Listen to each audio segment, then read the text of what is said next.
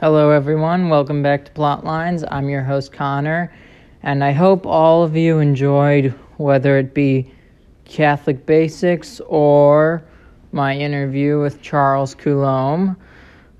I hope to be doing more such episodes in the future, and there will be another exciting upcoming historical episode, hopefully on Friday, that I hope you guys will be excited about as well. But today, I want to review the new trailer that just came out for the season 2 of The Mandalorian. It's very interesting but also very short. It's very interesting because it alludes to the fact that the Mandalorian, our main protagonist, is going to be looking for the Jedi who are newly reestablished at this point, and they are considered mythical peoples, mythical types of characters instead of, actual existing soldiers, which is not soldiers, monkish people or hermits, or what's the word, warriors, and they call them sorcerers in the trailer. But it's sort of odd to me in some ways that the Jedi have no or very little sort of existence on the minds of many people, but I guess theoretically in this galaxy it's so big that people have very little understanding of the reality that is going on. And since the Jedi have been out of power for maybe 100 years, but that's, to me, it seems kind of weird that 100 years later, theoretically, or maybe, actually, I don't even think it's 100 years, because, no, it's not 100 years. I don't know why I'm thinking of that. It's probably like 25 or 30, 40, something like that, because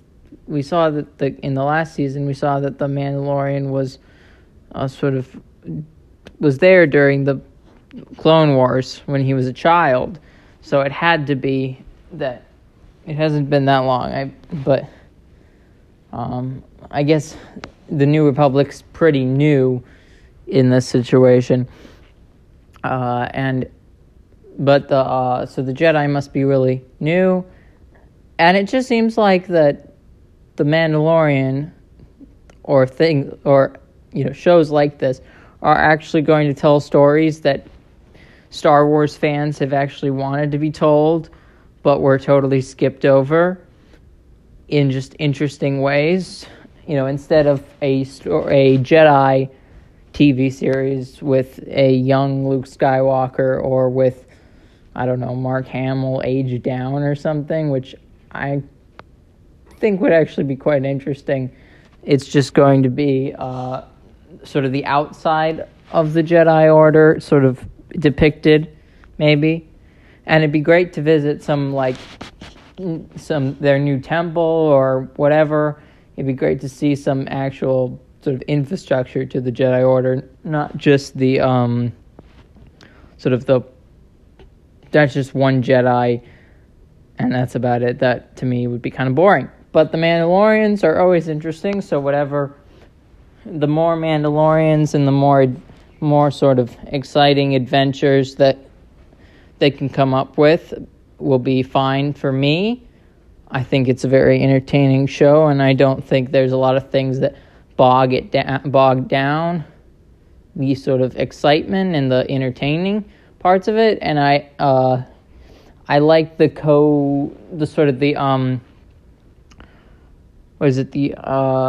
sort of rebel trooper former rebel trooper who's sort of in exile. I can't remember what her name is, but she is really interesting, and I look forward to seeing more of her. And her actress is very strong and very unwilling to bow to the mob, which I think is an impressive standard for any actor or actress during these times. I think that The Mandalorian has great potential. I think the creators are very good at what they do. Jon Favreau and the guy behind Clone Wars and Star Wars Rebels. It tends to be very creative, and it feels often like a much higher budgeted sort of animated show, but live and actually well made, which is really impressive. And the whole Mandalorian series, I think, is an impressive moment in TV history. I guess you could say streaming history, but very, very impressive, and much better, I think, than what Netflix has been able to produce over the time of its existence. I think Netflix is definitely falling apart as as controversy surrounds them, and their stock plummets.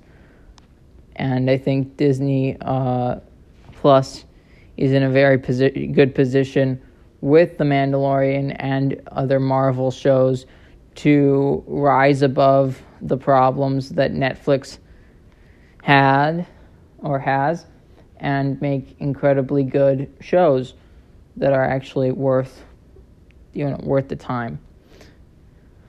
And it's just really interesting that sort of the way they present it is sort of the reason he's going to look for the Jedi is to deliver Baby Yoda to the Jedi, because that is sort of his family, I guess, even though I don't really understand where. I mean, I guess it's a clone of Yoda, maybe? I can't remember if it's a clone or what the deal is, but if it's a clone, I guess, arguably, then yes, it would be, but would be the family of the Jedi, because Yoda was a Jedi. It's just interesting because, it's interesting that they wouldn't be trying to find the species, and no one seems to know anything about the species. The Yoda species has always been mixed in, the dark, what is this? Where are they from? Nobody knows, and it's always been a question. And it's a question I like, and I don't really want an answer necessarily, so I'm happy to have a different response come from the show than just giving us a flat-out answer of something that actually makes things cooler by not knowing. But there's a lot of interesting possibilities. The cast's good. The writers are good. The directors are good. It's a very well-made show. And the Mandalorians have an interesting code. But anyway, so the reason the code of the Mandalorian makes the obligation for the Mandalorian to bring Baby Yoda to the Jedi, even though historically they considered the Jedi to be their enemies, even though much in the Clone Wars and in the